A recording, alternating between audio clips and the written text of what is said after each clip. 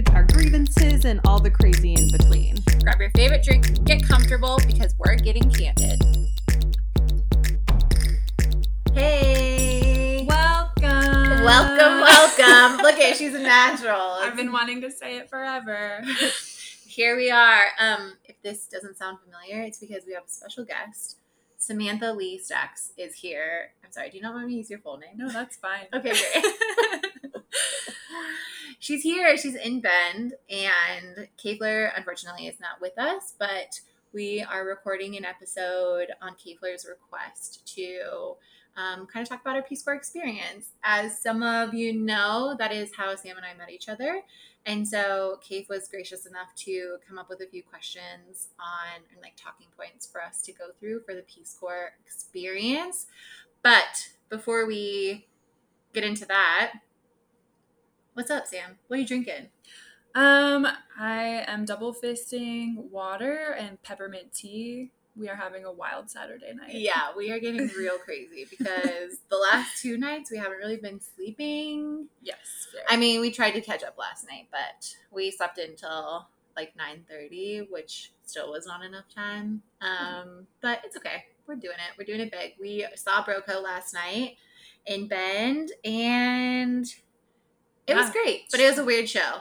Shout out to Broco. Yeah, we love you. We know that they're listening. Yeah, for sure. Number 1 fans of Candidly 30. No big deal. Anyhow, yeah, Sam is just visiting for the weekend, and I don't know. I feel like I always try to plan activities, but we kind of just want to chill today, which is nice. Yeah. No, it's been lovely. Kelley is the best host, so it's been such a wonderful time. Stop it. Anyways, yeah. So anyway, do you have any updates? Actually, No. she's not caught up on the pod, so it's a little upsetting. No, just kidding. I'm not offended in any way. Only 1 episode behind that I am aware of. Maybe 2. But no major updates. I just background, I guess. Like, I live in Salt Lake City, so like Kelley said, just visiting Bend for the weekend. Been there for like 5 years. Oh my God, already? Yeah. Okay. And Kelley and I met 10 years ago, which is so crazy. That is crazy. Yeah, actually, let's go into that. Like, how we were talking about it last night, but how did we meet? Yeah, so I remember being at the airport. I think I said JFK, but I think it was actually Addis Ababa airport that we like clung to each other. Didn't we? We were going through customs. I can't remember if Maybe it was JFK. I think it was JFK, and then we met up again in the Addis airport, and that's where we took like our first picture together. Okay. But I do remember being so anxious and sitting around at JFK waiting to leave, and Kelley came up to me and was just like her normal, lovely, chatty self, and like asking me a bunch of questions. Any of this. Oh my gosh. I feel like I was on the edge of tears the entire time, and you were like so nice, and you're just like, yeah, we're gonna be friends. And we were. Yeah, that's true. Sometimes I do that. I just tell people they're gonna be my friend, and you just went along with it. So that was great. It worked out. Yeah. And here we are 10 years later. It's crazy. Yeah. Wow. And also, like, some of our answers, we were talking about it earlier too, like the questions that Kayfler came up with, I feel like might be a little different than 10 years later than if we were just fresh out of Ethiopia. So take it with a grain of salt. I feel like we're going to try not to be negative, but there are some really hard parts about Peace Corps service and Ethiopia in general and their culture, which is lovely, but also obviously very different than what we were raised with, we were expecting, etc. Yes. So, yes, totally. Yeah, it's kind of crazy. But Sam and I try to see each other as often as possible, and we have done a pretty good job of seeing each other since we got out of Peace Corps. Yeah. We try to stick to a quarterly schedule. This is Q4, and we're doing pretty good. We are very excited. Supposedly there will be a reunion next year, which there's no like solid plans yet, but we're very hopeful that it will actually happen and we'll get to see some homies that we haven't seen in a minute. So yeah, I don't know. I mean, it would be lovely to see everyone, but we're all just like in such different life places than we were obviously 10 years ago. So that's also a really interesting and hard time to like get us all together. But anyway, without further ado, should we jump in? Sure, let's do it. Okay. All right, let's see. How did you decide to join the Peace Corps? Was there a significant moment or person who introduced you to the Peace Corps? Yeah, so I have a background in nursing, and I was in nursing school and working as a CNA, a certified nursing assistant in the hospital in Ohio where I went to school, and I did not like it at all. The further I got into nursing school, the more I was kind of panicking, and I didn't really like the vibe of the hospital. I know a lot of people like thrive there, and I think it's wonderful that people can work in hospitals. It just was not for me. And so I was looking for other options, and the Peace Corps just seemed like this very like magical, like I don't know, option to try and do something new and live in a different place with a different culture. And it just like sounded so rad. And so on a whim applied and was like surprised. The application process is really long, but like got through everything fine. And yeah, it just worked out. I didn't know anybody personally that had done the Peace Corps before applying, except for in high school, somebody's parent came in and did tell us about her time in the Peace Corps, which was really cool. She was a volunteer in the 80s in some tropical island. I don't really remember, but I think that's the only thing I can think of other than like pop culture references. I didn't really know much about what it would be like or anything. What about you? I mean, like a common misconception, I'd say, just like going back to your like nursing experience, is that you have a very specific job, which is true. Like you are trained in a specific job, but like once you get to Ethiopia, you really just do whatever you can. And you kind of just like go through different avenues and also different like peaks and valleys of your service, obviously. And so, like, did you think when applying that like you were going to be a nurse, like in a hospital?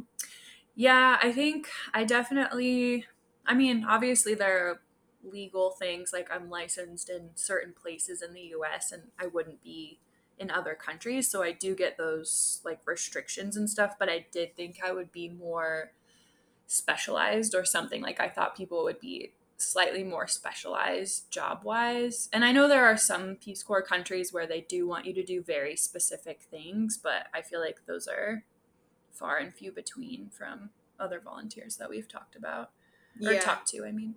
I feel like, I don't know, just when people are like, oh, that's so cool, you're in the Peace Corps, like, what did you do? And it's kind of like confusing when we tell people like, oh, I just did whatever like my community wanted me to do, which like was in no way, shape, or form like related to what I went to school for, or I was trained for through Peace Corps or anything like that. So anyway, it's just like a side note. I think it's very interesting, like how, like, you're right. There are some countries where you are very much like, especially with countries that have very established Peace Corps programs, I feel like it's a little bit more specific. But Ethiopia, like when we got there, was just newly, Peace Corps was like newly back in Ethiopia. Like it had been there in the 60s. Is that right? Mm-hmm. And so we were just the 10th group to come into country since there was like a civil war previously where Peace Corps got removed. So it was interesting. Like even though we were the 10th group, it still felt like it was like a very new program and they were learning a lot and what to do with us. So that was kind of interesting too. But I feel like I don't really remember the whole process of wanting to do it. I feel like I was 21 years old or whatever, graduating from college. And I was like, I don't want to get a desk job or like a big kid job at 21 years old. Like, I don't even know how to do anything. Or like, I don't know, I just had no interest. And so I just decided to, I feel like I remember my mom like very specifically, like, you should do this and just see what happens. And I was like, yeah, whatever. I didn't like think, I thought like a lot of people also think that the Peace Corps application process is like very what's it called? Selective? Yeah. Or like, really hard to get into. Yeah. Competitive. Competitive, for Mhm. sure. But just in my experience, everyone who applies got it. Yeah, I think it like takes a while. And so obviously, like, if you can't afford to like wait that long, or you don't have, that option time wise, it's more difficult, but it is just like completing all the steps. It is the government. And so a That's lot what I of was gonna like say. paperwork and like just hoops kind of, but nothing like super difficult. Yeah, the government's got nothing but time. So you're just like on their timeline, which is pretty funny. But yeah, same. Like, so I think I started applying when I was 21 and I didn't leave country, let's see, until I was like almost 23. So it took like a Wow. year and some change to actually like get a country assignment and all that stuff. So like not a specific person either, but just like once I started going through the process, I met more people who were like, oh yeah, like I had a brother, I had a cousin or whatever.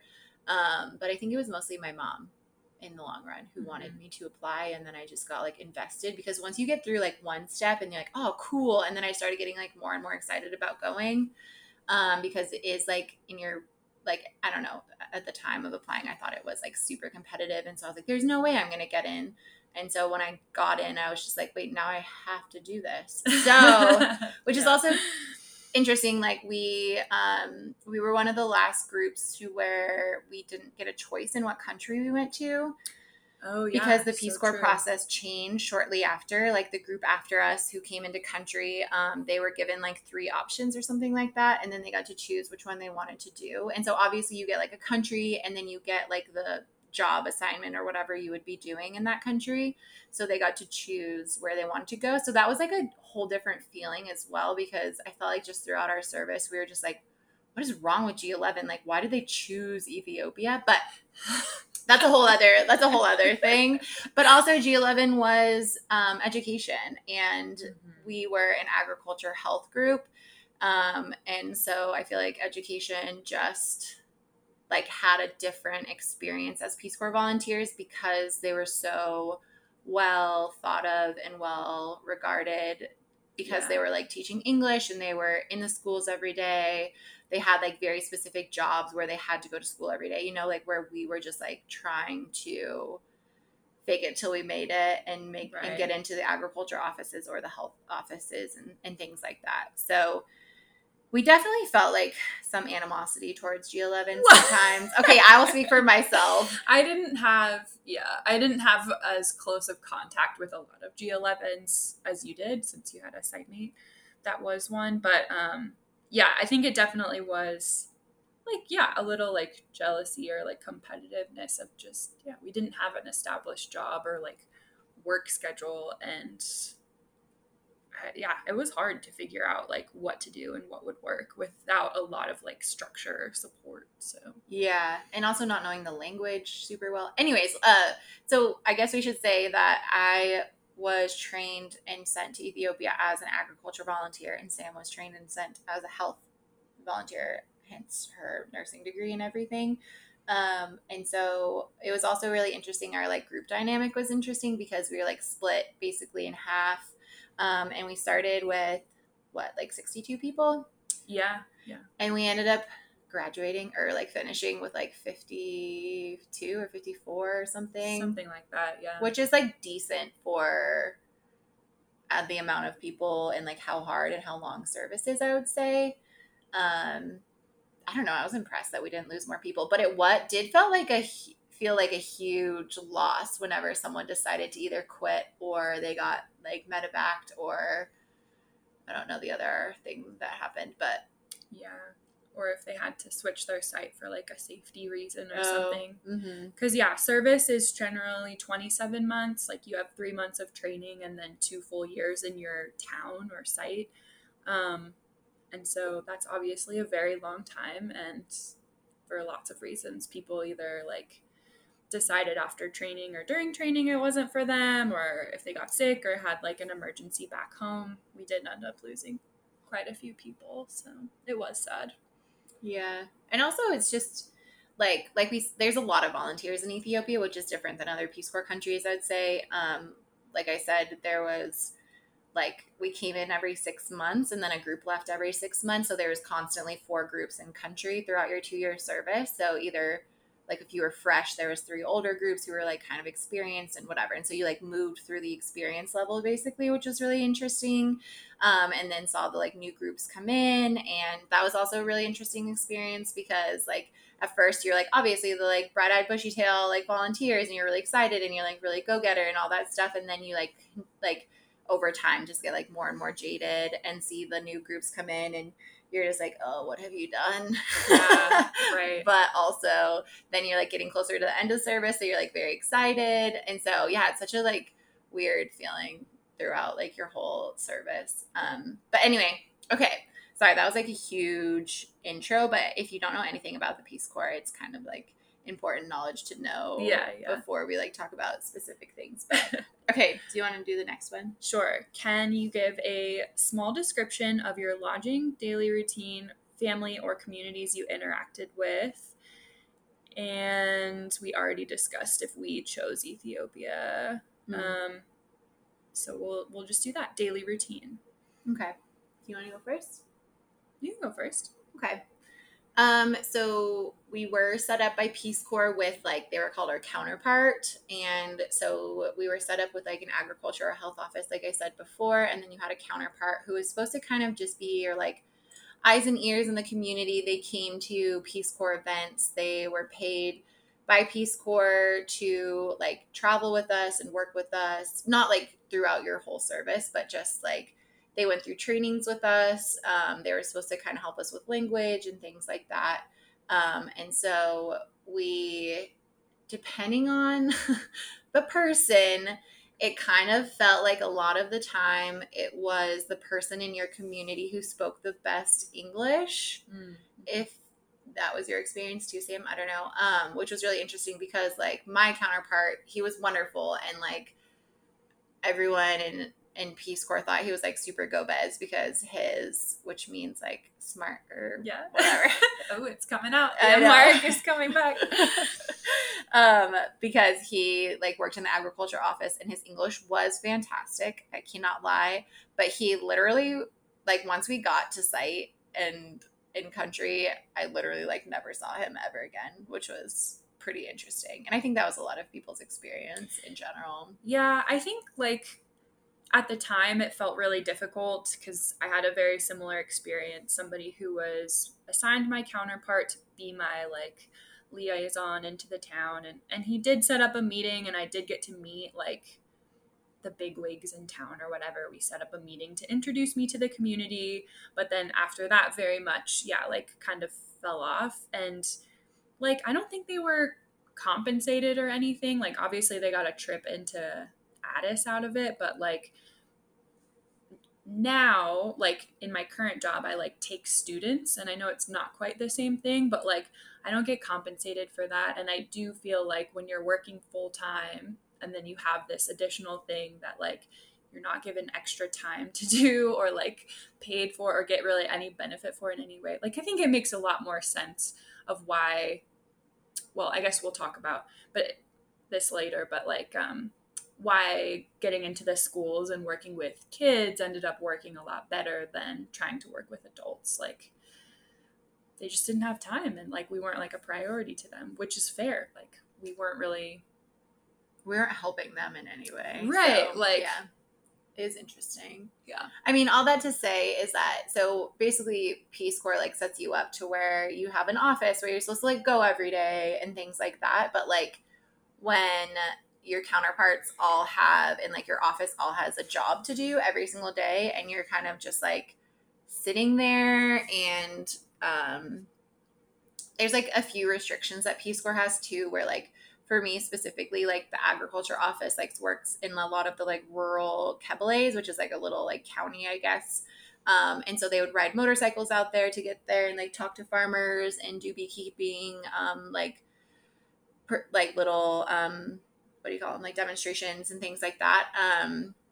but like we weren't allowed, as Peace Corps volunteers, we weren't allowed to ride motorcycles and like things like that. So like it was really hard because I could only do stuff like basically that was in my town or within like walking distance, which like doesn't really help as an agriculture volunteer. Like I don't know. It just, there was a lot of like weird things. So anyways, feels like over time you kind of just like, or I just like fell off from going to the agriculture office.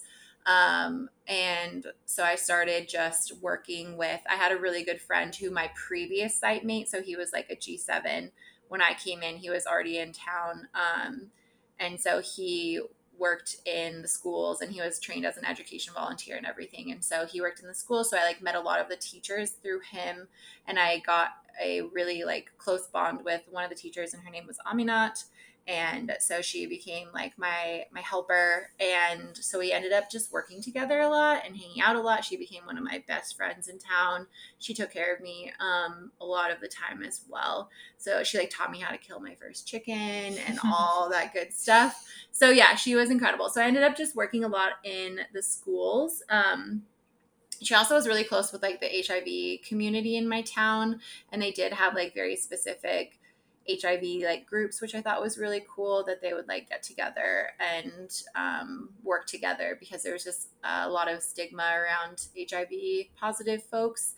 So I did end up working with a lot of them, and she was able to like translate for a lot of things for me. So we did end up doing like some gardens, like home gardens with some of the HIV positive people and things like that. But so day to day kind of changed throughout service. Like I would say 90% of my days I was chilling in my house with my family, or like with other people in town, or traveling to like Peace Corps events or trainings or things like that.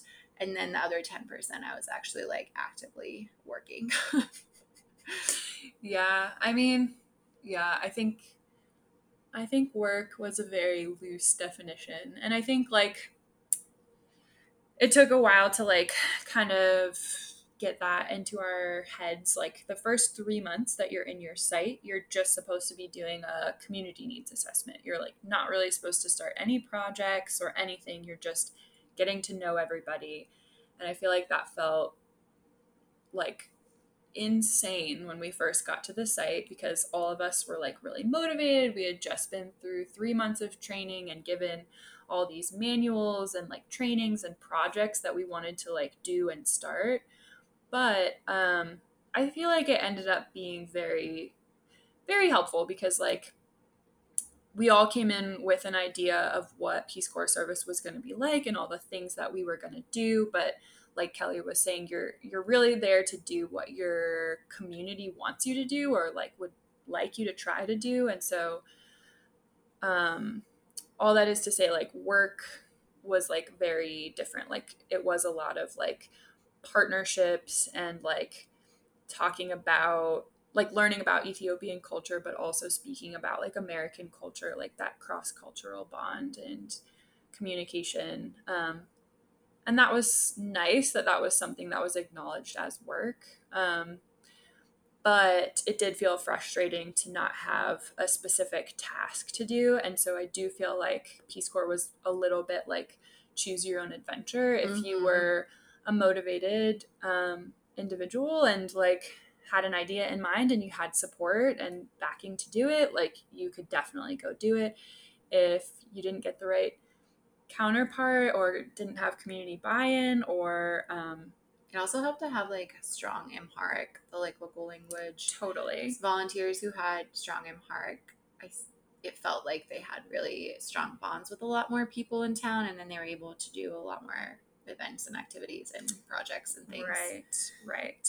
And we did have really good like language learning classes. It's just a difficult language to learn, and definitely not something that we've had any prior exposure to compared to like other like Spanish speaking countries or French speaking countries. But yes, people who could catch on to the language did seem to have more like respect in the community, and you can just talk to more people. But yeah. I mean, English also was not a well-known language. I mean, like they all knew what English is and they tried to speak English, but like actually getting below like surface level, like, hi, how are you? Great. How's work? Great. How's your day? Great. Whatever. Like, it was really hard to have like get to be better friends with people because you couldn't have like real conversations either in English or Amharic. Like, so that was interesting too. That was like a different aspect to it. But I guess the original question was like, what was our like lodging, like daily routine type? Sorry, but I feel like we had to give like backstory to like what we were supposed to be doing every day, and then what we actually ended up doing was like we lived in compounds. So Peace Corps actually would go to the site and ask for like community buy-in to have a Peace Corps volunteer in their site in the first place. So they did that all before all the volunteers come to country. So they set everything up previously. Then when you're in training, you actually go to your site that you get selected for, which was like a whole different experience. When we all got site selections, and I just looked at Sam and we were like, oh my God, we're in the same region, but we literally in opposite corners of the region. And so largest region, not the largest region, one of the largest regions in the country. And so we are just like, okay, cool. It's only like a 12-hour bus ride to get to each other, whatever. But anyways, so we got to go to our site and do all that stuff. And then at that point, you like see your house that Peace Corps has picked out for you. And depending on your site and your compound family and everything, that's all chosen for you. So you don't really have a decision in that. And so some people had wonderful compound families and some people did not. Sam and I were both lucky enough to have great compound families. And so basically what a compound is just like, there's like a main house basically, and it's like all fenced in, and then there's like other outhouses around like the outside of the compound, and then there's like a centralized shint bed, which is like the bathroom. And like some people had showers, some people did not have showers, some people had great power, some people did not have great power, some people had great water, some people did not have great water. And so it just like was very different depending on the region you lived in, your compound family, like how wealthy they were or not, things like that. We also did pay rent every month.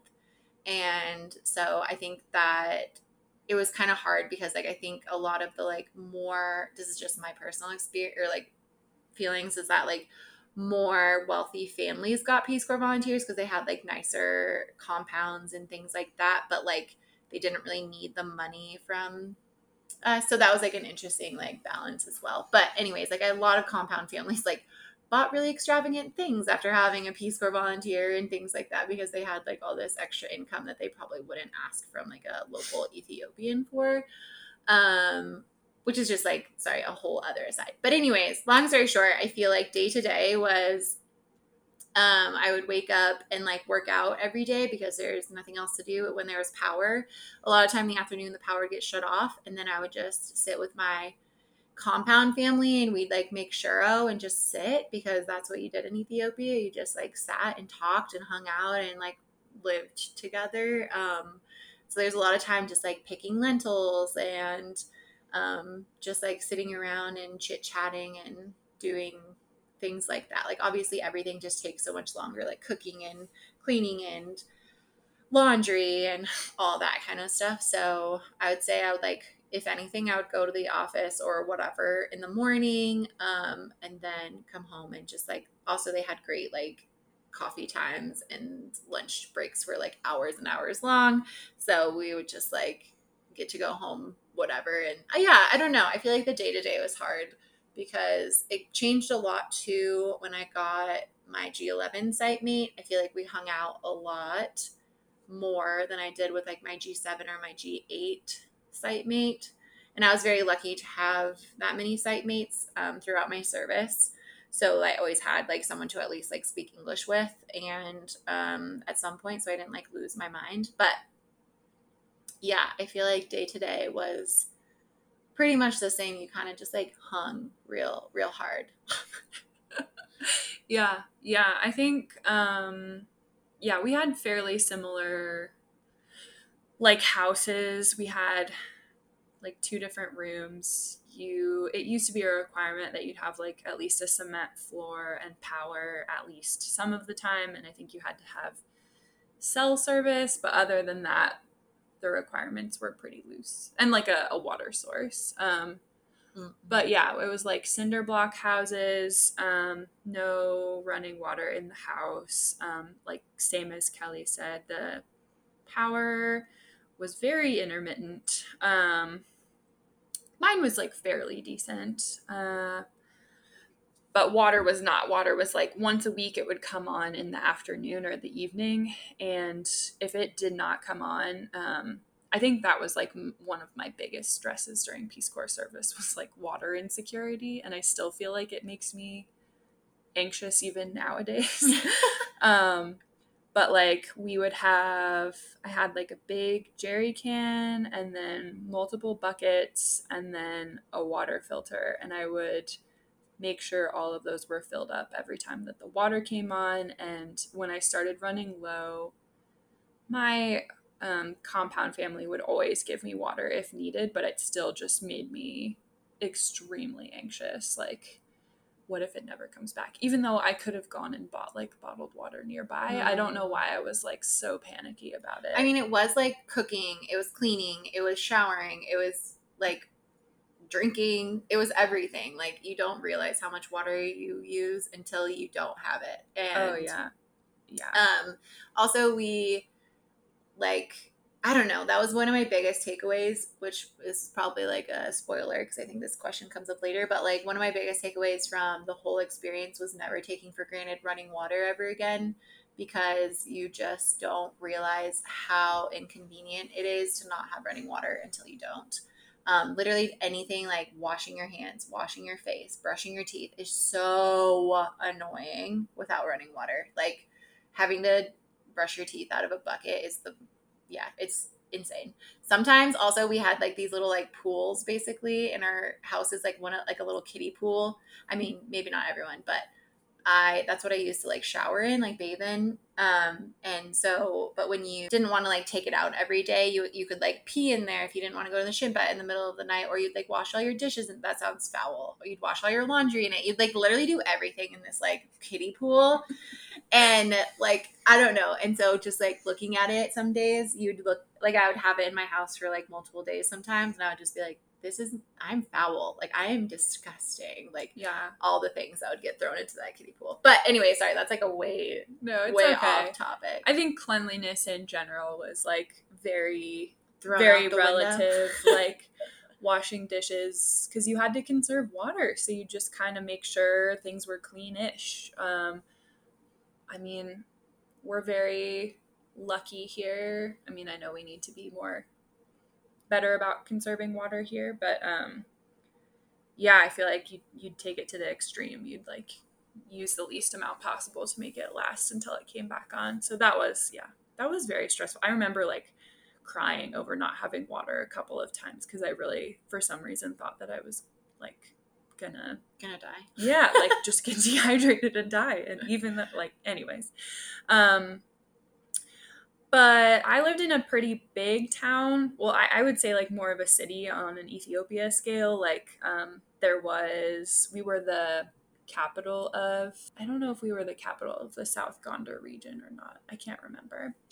But there was like a big hospital where I was at. There were like more than one main road that everything was on. I don't remember the exact population, but it was like definitely like 100,000. Yeah, it was pretty big. Yeah. And that was definitely not the norm for most people. So the great thing about that was like more amenities, I guess you would say. Like, there were more places to eat, there were multiple schools that I could work in, like lots of people to meet, but it also wasn't like a community feel. Right. It was definitely not like people knew who I was and that I was part of that town. I think, we stood out like sore thumbs, and being like the only white person, or like just blonde and tall and whatever and female, like I feel like in other places with smaller communities, some volunteers had a very different experience where everybody kind of knew they were part of that community, like for better or for worse. Like, I had some anonymity, which was nice, but it also never like really felt like I was a part of the community. So, but yeah, very similar day-to-day experience. as Kelley. Like you'd go to the office in the morning and have tea or coffee or whatever and meet with people and see if they needed anything from you. And then you'd kind of do other activities in the afternoon. Like if the water came on, I would run home and do my laundry. And then, but also like going to after school clubs or meeting with the HIV positive community for their meetings, or I don't even know, just random stuff. Also, sometimes people would just be like, come into my house and eat something. And you'd be like, or come into my house and have coffee or like a Buna ceremony. And that would be like a 3-hour long thing. So like, it wasn't like, yes, we had a lot of free time, but you could easily just sit with people for hours and hours and hours and not do a single thing, which is kind of, it's like taken for granted for sure. Because when we got back to the States, I kind of was like, oh my God, everything's so busy and so fast. And like, they're just on a different timeline. So that's really interesting too. I mean, we did end up going to the capital a lot. We like went on a few trips throughout service and things like that. But a lot of like our day to day was just like hanging and like making friends. And that was great too. I mean, we did like, obviously, like Sam said, like days when we had to do laundry or days when there was like market. Like we had market twice a week. One was a much larger market than the other day of the week, like where we get all of our groceries and everything. So there's like very specific things that you like had to do when you could. And obviously you can't just like do a lot of things when you feel like it. Like we have the freedom to do in the States. And like, yeah, we can talk about food later because I feel like food is a whole other subject. So, what are a few things you wish you knew no one told you about the Peace Corps and Ethiopia? What I wish I had known about Peace Corps was that the things that ended up being very hard were not what you would expect. I think like I worried a lot about packing the right clothes and, you know, the water situation and the power situation and not knowing the language, which was, you know, important. But I think realizing that you have to, in order to make a difference, you have to have like community buy-in and relationships. Like people are not going to want to just do something because you're there and you're the American and you have like even any, like for me, like medical knowledge. And that sounds like maybe a little arrogant. I mean, I was 22 when I joined the Peace Corps. But like so true. I mean, the things that ended up being really difficult were like trying to, you know, working really hard to get something started and then it failing and no one being interested, or just the isolation, like of not going days without speaking English to anybody. And like some of that was really cool, but sometimes you did feel a little weird. There's just so much you can't say when you don't know a language well enough. Like there's a lot of things you can't, I don't know, I couldn't express like emotions and stuff. And then the harassment, I feel like, was the biggest thing. I never thought I would experience that level of like being constantly watched and talked about and yelled at. And to some degree, like I completely understand it, but it was very, very wearing after a long time. Yeah, I would say the same. I think, I don't know if people are aware, but like harassment, is like what it was characterized maybe by Peace Corps or just by us. I don't know. But basically people are just like very interested. Like Ethiopia was never a colonized country. I mean, obviously people tried to go there and colonize them. Like the Italians were there for a while. There's a lot of Italian influence and things like that. But they're very proud of the fact that they were never colonized, for better or for worse. Like I would say their infrastructure would probably be a lot better. Their language would be a lot better if they were colonized, things like that. But like they really don't see white people that often. I mean, the Chinese came in and built their railroads and things like that. So like a lot of the time we were called China because that's our only experience with someone who has like light colored skin. And so it was harassment. And that's what's hard too. Like sometimes it was ill-intentioned harassment, but most of the time they're just excited and didn't know how to communicate with us, and they didn't know what to do. And I'm sure it was like kind of scary or fun or whatever, but like you really just, it took you down a notch after a while. Like the novelty of it wore off when like you couldn't leave your house without every single person yelling at you. And also like they just wanted engagement, and it was really hard after a while to like provide that kind of engagement, because you just feel like a monkey like in a cage. Like basically they're just like, okay, do something fun, like you're blonde, like you're white, you're supposed to do something cool, because that's like what they see on TV and things like that. So that was interesting. And then yeah, again, the isolation, like sometimes I joke that like I lost my best young 20s in a straw house by myself, because that is how it felt sometimes. You're just so alone. You're very isolated. And like it's hard because like there was a balance between like being isolated in your house and then being harassed. So you're like, do I have the strength to be harassed today, or do I have the strength to be isolated today? And sometimes it was a battle. Like Yeah. I mean, I don't know. Yeah, some days you just didn't have one or the other, and some days you didn't have both, and that's when you just ran away from sight. Right. Or you just like called each other and cried on the phone, because that happened a Yeah. lot too.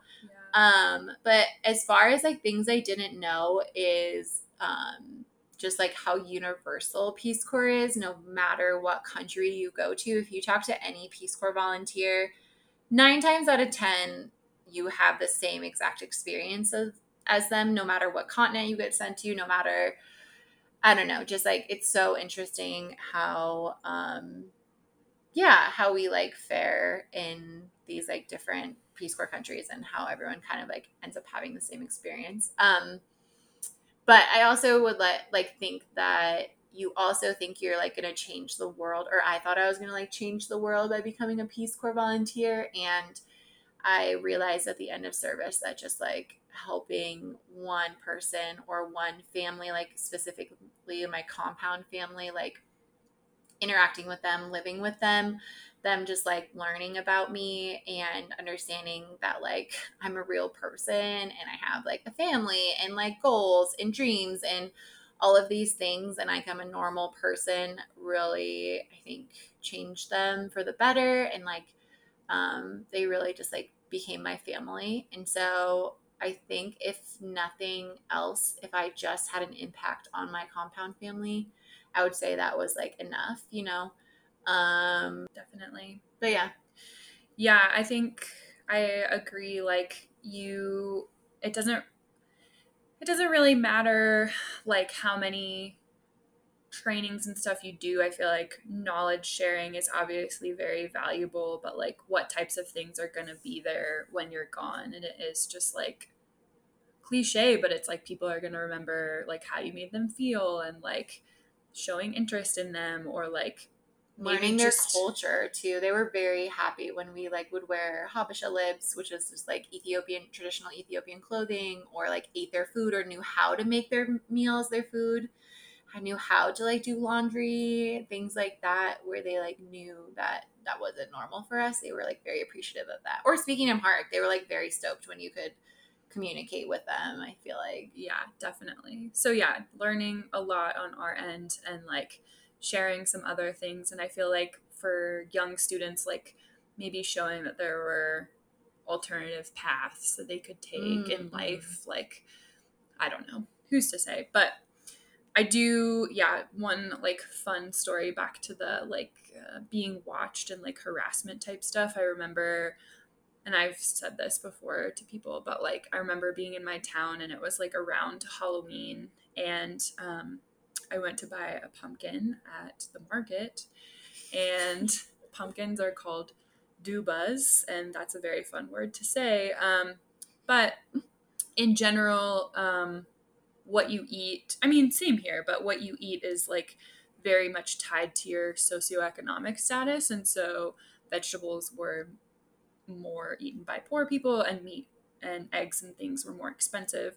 And so I went and bought a pumpkin, and that caused quite a stir at the market because that is like the poorest of the poor person food, because it's cheap and it has a lot in it and it feeds people, like a lot of people. And I was walking back home with the pumpkin, and everybody just kept shouting, like, Duba, like my whole walk home.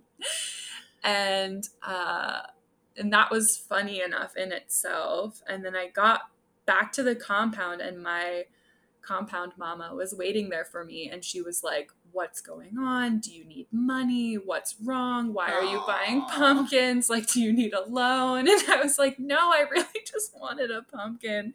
But it was just or like stuff like that. Like one time I went around asking for sugar, and nobody had any sugar because it was like a black market to buy sugar in my town. Like you had to have a card, like a special card to be able to no buy way. sugar. It was like rationed. Sugar was really expensive too. Yeah. And so I went around to a couple people asking for sugar, and same thing. Like by the time I got back to my compound, my landlady just like handed me a bag of sugar, like just meaning that like word had gotten back to her before I even got back home that the foreigner was out looking for something. Yeah. Like, I mean, not to mention, like, yeah, back to harassment, there was nothing scarier. Okay, actually two places.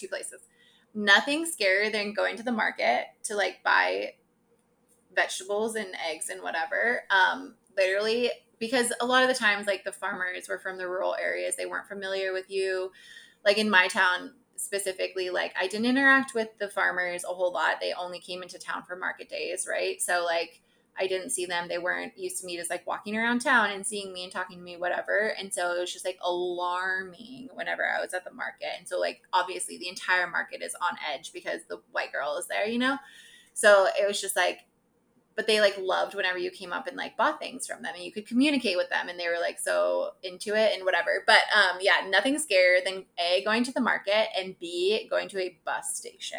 yeah, there was a lot going on. So like as Peace Corp volunteers, obviously we have no money, so we like ride the local buses like everyone else, like everyone who lives there. Like very few people have cars, if anyone. Like only the bus drivers have buses. Anyways, And by buses, they're like vans. They're yeah. not like what you're picturing. They're just like a big van that should fit 7 people and somehow fits 18 people. Yeah, I was gonna say 15. And yeah. a chicken. Yeah. Or a goat or something. Yeah.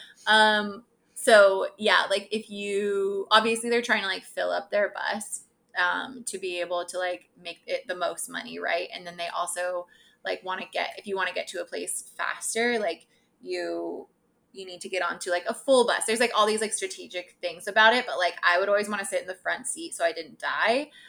In the back, like crammed between like a throwing up lady and like children screaming, or an old man just staring at me sitting right next to me.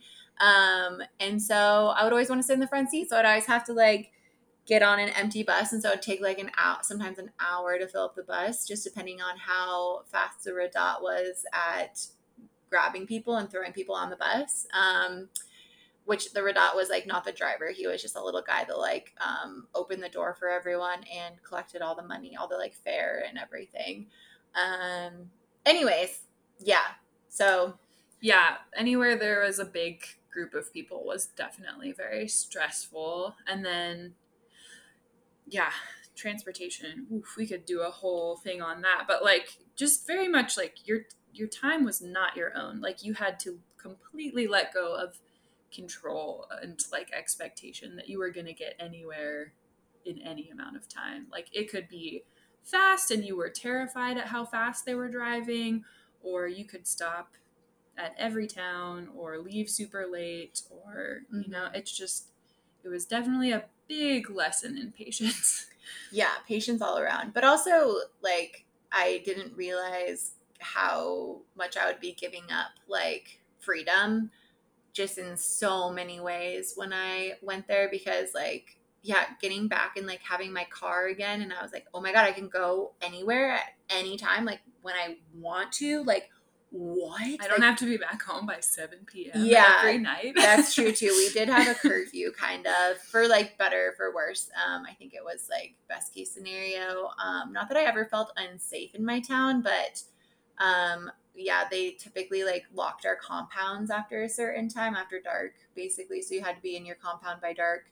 And just for like, I mean, my town had like hyenas and things like that. So like that's why they would lock our door. And we had like cows in my compound, and that's a whole other subject too. But yeah, so anyway, but like freedom to go somewhere when you want to, freedom to, yeah, like walk around anonymously, freedom to like eat whatever you wanted to. Like we literally had to eat whatever our town or market could provide. Like literally no freedoms whatsoever. Wearing whatever you Oh yeah, wanted to. You we couldn't like be seen, you know, it was like inappropriate to be drinking alcohol as a female. It was inappropriate to like go to a man's house or like be seen eating alone, or especially like drinking alcohol with someone of the opposite sex. Like, because yeah, everything you were doing was being watched. Like, yeah, you had to cover your knees, cover your shoulders, sometimes cover your head. Just a lot of things to like be respectful. Like, you were already causing like a lot of attention to be focused on you, but like just to avoid even more, it was yeah, there were a lot of things you tried to do to fit in, even though like we were never gonna fit in. Yeah, for sure. And also like just, I mean, this is I guess like a cultural thing as well, but I just like crack up about it, and I think about it to this day, where like one time I would wear like shorts in my compound, and like my family knew that I like knew I wasn't going to hell or whatever because I was wearing shorts. Like, so they knew what my knees looked like. But I just remember one time my landlady, I was like wearing pants, and I wore skirts for like the first part of my service. And then I was like, this is terrible. It's so sweaty in my sight. It's so hot. I'm getting like chub rub, like, you know, just like all the things. And so I started wearing pants and like leggings and things like that. And my landlady was just like, she was very old, but she was just like, oh, Kelley, like, you're never going to find a husband when you show your legs. Like, you're never going to find. And I was like, is this foreshadowing? There was, Mama, like, what are you trying to do to me? There was so much of that. Like, you can't be a good wife unless XYZ, like, unless you know how to cut the chicken into the 7 parts and make durawat, or like their special stew. Like, you gotta clean the house in a certain way. I mean, there's obviously some of that in the US too, but it was definitely something that female volunteers were reminded of a lot more. Yeah. Or like people constantly trying to set you up with people. Right. Like, yeah, for sure. I do think it was interesting. This is not really related to the question at all, but there was also like levels of respect in Ethiopia based on volunteer. Like as white women, obviously we weren't as respected as white men, but we were definitely more respected than like people of other races in Ethiopia. And there was kind of just like, it kind of went down the line of like your experience. I mean, obviously we are both white women, so like we don't know what their experience was, but I just know like Asian volunteers had a lot harder of a time. Black volunteers had a lot, and especially Black women and Asian women had a lot harder of a time in Ethiopia, just because, I mean, the Asian was more like the Chinese influence in the country and what they did when they came and built the railroad and everything. But yeah, it was just so interesting on how they judged us based on our skin color and our gender and everything before, obviously, they knew us. But yeah. Yeah, I think that was very, very eye-opening. And obviously there's racism everywhere, but yeah, living in the US as a white person, I mean, this is gonna be annoying, but like you don't see it until you see it. And that was obviously the opposite experience, like being not in the majority, and women's rights there not having come as far as they have in the US. Like, it was just, yeah, eye-opening in so many ways. Like, it was wild. And then, I mean, not to mention the fact that like white male volunteers just had such a different experience, and like they could drink with their counterparts, like they could go out in the town after dark, they could do all these things where like they could get closer to make male friends and Ethiopian friends, to where they would be able to like have a better impact in the community. As to like, if we, like, you know, a lot of women didn't really work in the offices, they didn't work in the schools, they were home with their kids or whatever. And so like there wasn't like opportunities for us to work with a lot of women. And so obviously that was hindering because like we said before, like Sam was saying, we couldn't like hang out with men by ourselves on one. We couldn't eat with them one. We couldn't like drink with them. We couldn't like bond in that way. So we just had like a different experience in that way too, where it would be a lot. I mean, everything would be a lot easier if you're a white male. So no big deal. Yeah. But I feel like we need to do a part 2 because we haven't really scratched the surface and we're like very far in. There's just so much, like there's so many specifics that you have to cover before answering like individual questions, if that makes sense. Yeah. And that I also remember being one of the hardest things is you felt very alone there, and it felt like too much of an effort to try and explain to people back home what you were going through. And then you also feel guilty because it's so hard, but you always have the option to leave, and like you're kind of doing it to yourself. It was, yeah.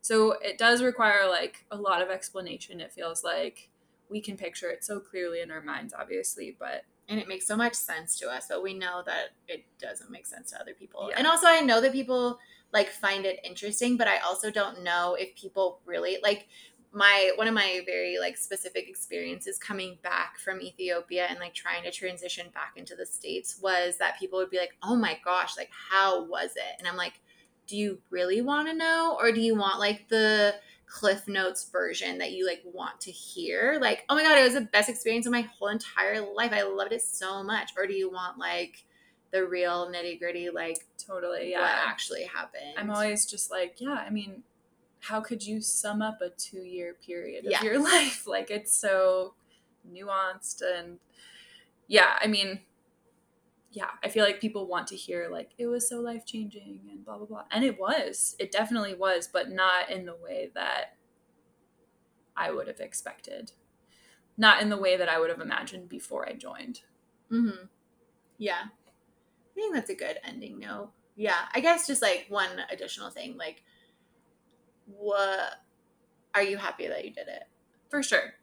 Yeah, I think I definitely don't think I would be the person I am today if I hadn't done it. Obviously, friend wise, like the bond is like so intense. I could go 30 years without seeing anybody from G10, and I would be thrilled to see any of them, would always like welcome any of them in my home. It's like something so weird to go through with people. I feel like I will never get that experience again, to like live and be totally immersed in another culture for such a period of time and have people welcome you into their homes. Like, it was so wonderful in so many ways. I think it sheds light on a lot of problems with international relations and development and like all of that. And I also think that like seeing the United States from an outsider perspective like that was so interesting. Like seeing the news, not like you know, watching Al Jazeera or whatever, like, and seeing what the US looks like from the outside was crazy. I'm sure there are many more things, but I don't regret doing it. It was difficult. I would definitely do it again. Like, if I had to go back, I would definitely do it again. really? Like when you're 22 or now? Oh, like I was thinking of at 22. Okay. I would consider doing it again now. Maybe. Okay. I would say like when people ask me that, I would say the only way I would ever do it again is if I like was married, because they do offer like married couples to be there, and or just like partnered couples to be there, just so you're not so alone, and you can obviously communicate in English throughout your service. You can, I think a lot more times, like they obviously, like I said, like white males or whatever, just get a lot more respect and everything. So you just like get invited to more things. You can go to more events and things like that. You also can get a lot more done when there's two heads like thinking together to like do projects and things like that. I just think it would be like such a different experience. And we did have a few married couples in our group, which is really cool. But yeah, I don't know. I don't think I would do it alone again. I mean, yeah, maybe if I was 22, but not at this age for sure, because I just know too much. And I have like creature comforts now. But anyway, yeah, I feel like it's just weird, like, because like you think about it and like the whole like trajectory of our lives would probably be completely different if we didn't do the Peace Corps. Yeah, I would imagine. But also sometimes it's like one of those things where like I completely forget that I was in the Peace Corps sometimes, you know? Like, I don't know. It is very strange that it was like a blip in our lives. And like, yes, 2 years is a very long time to try to sum up, but also 2 years in like the great span of things of like your whole life, like really isn't that long. Yeah, So it true. is really interesting. But True. with all that being said, if you ever want to join the Peace Corps, hit us up. No, I'm just joking. Yeah. Because we're really like selling it right now. I don't know.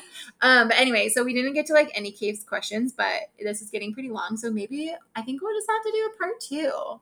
Yeah, we'll see what the people want. If we want to hear more, we will do another episode. Yeah, because there's like very specific things that I did want to talk about, like food and just like our group. Yes.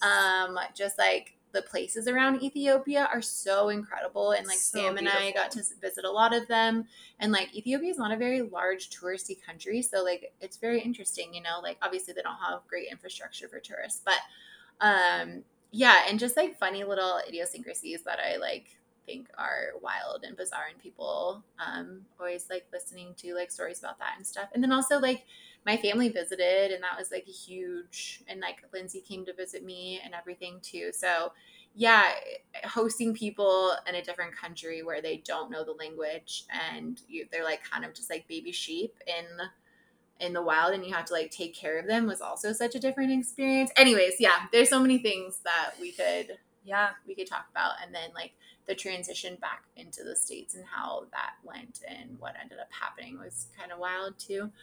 But anyways, 10 years ago in this January, the end of January, 2024 will be our 10-year reunion, or 10 years since we left for country. So I guess not since we returned to country, but we all got back at different times, so it doesn't really count, I feel like.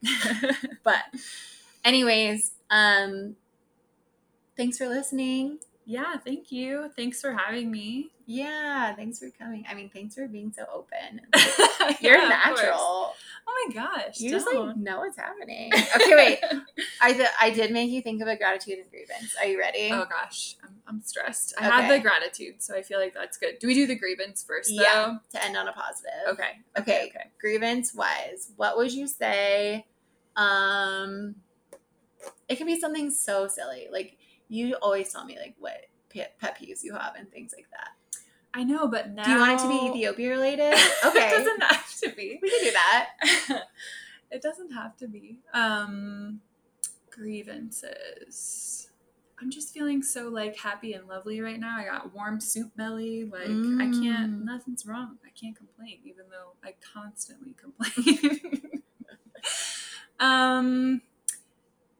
Okay, what about last night? I know, I was trying to think. I will say this. People at concerts, things are getting out of hand. Mm-hmm. You need to be aware of your surroundings. Mm-hmm. You need to not put your elbows in my face. You need to not like stomp your feet off beat to music for 10 minutes.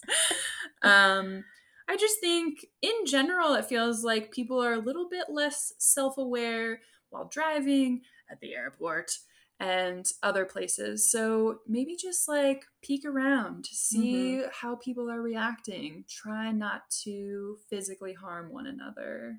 Yeah, that's fair. That's not what I was thinking of, but that is very fair. So I just have to say that I will make it my grievance, because last night Sam was, okay, she was wearing wedges, but that's beside the point. Literally, Sam was the tallest person in the entire concert. I felt like a giant. I was a giant, and I was surrounded by elves. And I am just going to say that I've never felt more, I mean, this is a grievance. Hold on, I'll get to the grievance part. But my gratitude for just this grievance is that I felt so verified in my existence, because all I'm ever saying is that there's not a single tall person in Bend, or specifically man in Bend. Everyone is 5'7" or 5'8" or something of the sort. And I'm not going to lie, I am not interested in someone who is that short. And as a person who is 5'7", that shouldn't be too much to ask, but It was really wild. I don't know. Like, I guess my hope is that everybody who was above 5'7" was being extremely respectful and standing in the back or on the sides, but I don't think that was it. Yeah, I don't think that was the case. But yeah, my grievance is why does every short man on the planet want to move to Bend, Oregon? That makes no sense. And every time I complain about how everyone's short AF, I'm not lying. And now Sam very much understands. It's true. Anyway, on to gratitudes. Gratitudes, obviously, is for Kelley Knies and our friendship. We have been there for each other through some dark times. Monday nights on half-price minutes in Ethiopia, when we would have our chats, visiting each other, hanging out, like sharing all of the like hard things, weird things, funny things, everything that we were going through, and then just still staying friends, because it's hard. We live in different places, we have different lives, and we have never lived in the same place, even in Ethiopia. That is quite interesting. Yeah, I just value, I don't know, every year as I get older, I just value my strong female friendships more and more. And so I'm just so happy that we've stayed friends. Me too. Yeah. I mean, you're also my gratitude, but you're also my gratitude on the last week's pod, but you didn't listen to it yet, so you fail. No, I'm just joking. Oh no. But my gratitude was just Sam coming to visit. So I'm just going to reiterate that. The fact that, not to mention the fact that she has been the winner for sure of coming to visit me. Lately, she has come here a lot more than I've gone to Salt Lake, so I'm a bad person. But I'm gonna make the trip soon. But I'm just grateful that she wants to come hang out with me, and that she tolerates living this tiny little house with me. And because it probably is the same size as my Ethiopia house, huh? Yeah, honestly, I think it is. My apartment. Yeah, it's pretty funny. I mean, I did have a decent sized Ethiopia house, but I did. Anyway, grateful for you, grateful for Josh letting you come and hang out with me, and I will get to see him very soon too. But, yeah. No, how did we make it? How did we survive? We don't know. I don't know. We stuck it out. Dark days, but good days too. Yeah. But I think also it's just so cool that we have been able to, because Ethiopia is obviously a very bonding experience, but we've been able to connect on so many other things instead of just living in Ethiopia connection. You know what I mean? I feel like we're very similar in all of our interests and things like that. Obviously that helps. And obviously that kind of makes sense, as we both want to do the Peace Corp and everything, but I think it's just really nice that we're basically the same person. It's fine. It's fine. Sam is just so smart, so that's our only difference. That is, I just know weird facts that nobody asked me for, but I will tell you anyway. That's and what she means. Every word to every single song in the whole entire world. So just so everyone's aware, never play a sing battle with her. But I do not know who sings the song, so do not ask me that. True. Yeah, that's a good backpacking, hiking thing. Anyways. Okay, well, this is all we're going to do for now. This is probably one of the longest episodes we've ever done, which didn't even scratch the surface of Ethiopia. So if you're interested, let us know. Hit us up on Instaslam. But we love you so much, and Kaif will give her commentary soon. Okay, part 2, someday. Bye.